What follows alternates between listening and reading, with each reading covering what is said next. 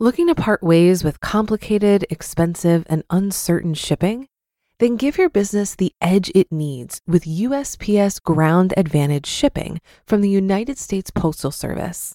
Keep everything simple with clear, upfront pricing and no unexpected surcharges. Keep things affordable with some of the lowest prices out there. And keep it all reliable with on-time ground shipments. It's time to turn shipping to your advantage.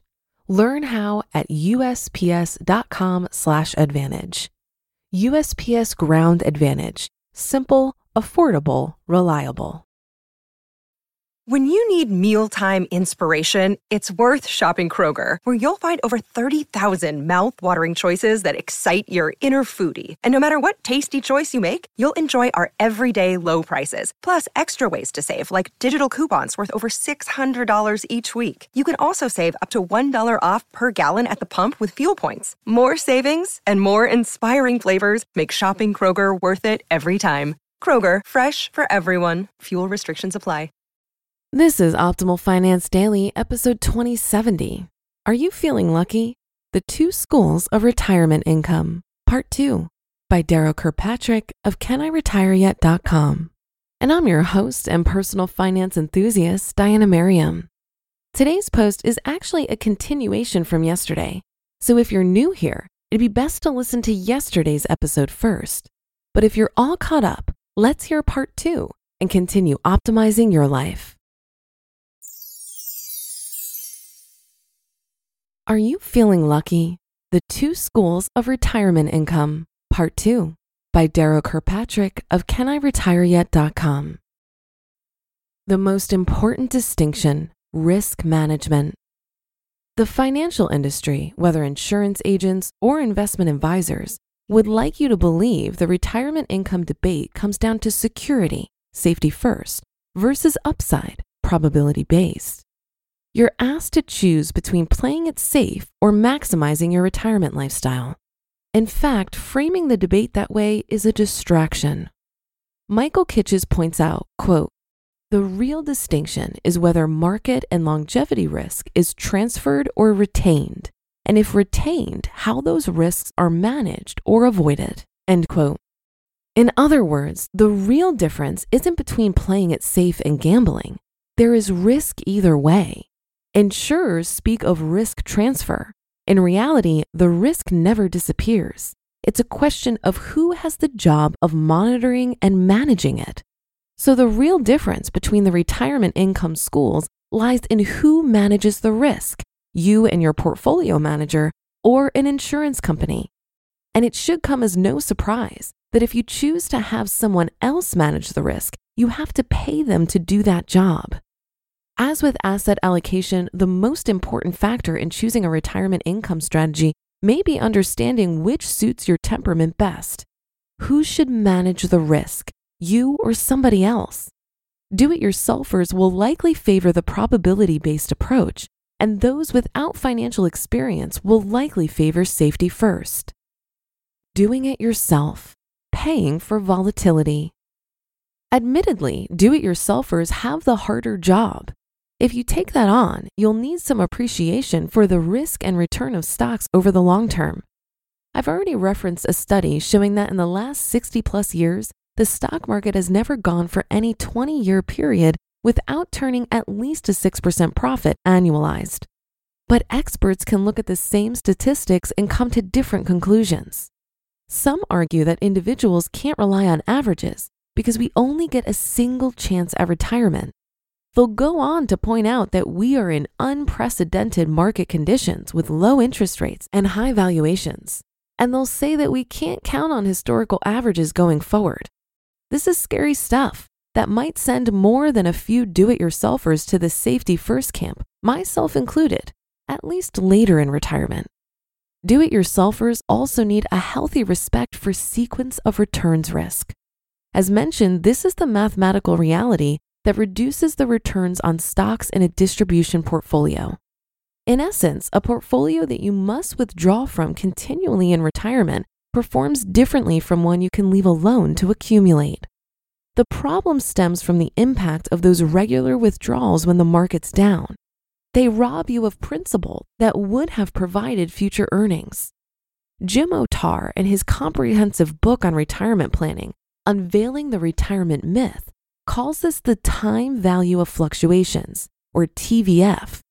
He offers a formula based on historical data to compute its value as a function of the time span. For 20 years, his TVF is about 2.2%. For 30 years, it's about 1.6%. So when living off a portfolio in retirement, at minimum, you must reduce your expected average long-term stock market returns by at least a percentage point or two to account for sequence of returns risk. This volatility penalty sounds like a big mark against long-term stock holding, and it is, but it's not a knockout punch compared to the alternative, annuities backed by a bond portfolio. Bonds, being less risky, are near certain to underperform stocks over the long term, and generally, bonds underperform stocks by much more than the costs associated with sequence of returns risk. Finding your mix. Supposedly, if you can't handle a small chance of running low in retirement, then you belong to the safety first camp. If you can roll the dice and still sleep at night, then you're in the probability-based school. But that's a simplistic formula. These two categories are useful tools for retirement planning, but neither represents the reality of how retirees live their lives. You don't blindly commit your financial success to a single throw of the dice early in retirement. Rather, retirement finances are an ongoing process. If you've decided that your retirement lifestyle will be more a function of market returns than insurance company payments, then you're certainly going to adjust that lifestyle if the market doesn't behave as expected. This is our strategy. We're currently treading water in the probability-based pool, and I expect that to continue for another 10 years. Then we'll likely pull the trigger on a partial safety-first solution in our 60s by purchasing annuities with a portion of our assets. Why are we doing it this way? Generally speaking, the safety-first approach is irreversible. Once you buy an annuity, you own that decision for life. The probability-based approach is more flexible. Yes, you must be prepared to cut spending if needed, but you can also take advantage of any upside that appears. In the first half decade of our retirement, our assets have done a little better than expected, and we've chosen to spend a little more. We have the health to enjoy that spending and the ability to cut back or generate more income if needed. In later years, our expenses will probably fall naturally. If not, we may need to cut back. We are okay with that. Had we already chosen safety first and annuitized, we would have locked in a more restricted lifestyle that could have left us regretting our 50s. Probability-based and safety-first label the extremes in retirement planning. As in other areas of life, you'll do well to avoid those extremes and find the compromise path that's right for you. Rather than picking sides, many retirees will be best served by diversifying their strategies to create a hybrid retirement income solution. Understand your own temperament and finances, then choose your own best mix and timing. Are you feeling lucky? It was a great line for Clint Eastwood, but it's the wrong question for retirement planning. You just listened to part 2 of the post titled, Are You Feeling Lucky? The Two Schools of Retirement Income by Darrow Kirkpatrick of CanIRetireYet.com. Looking to part ways with complicated, expensive, and uncertain shipping? Then give your business the edge it needs with USPS Ground Advantage shipping from the United States Postal Service.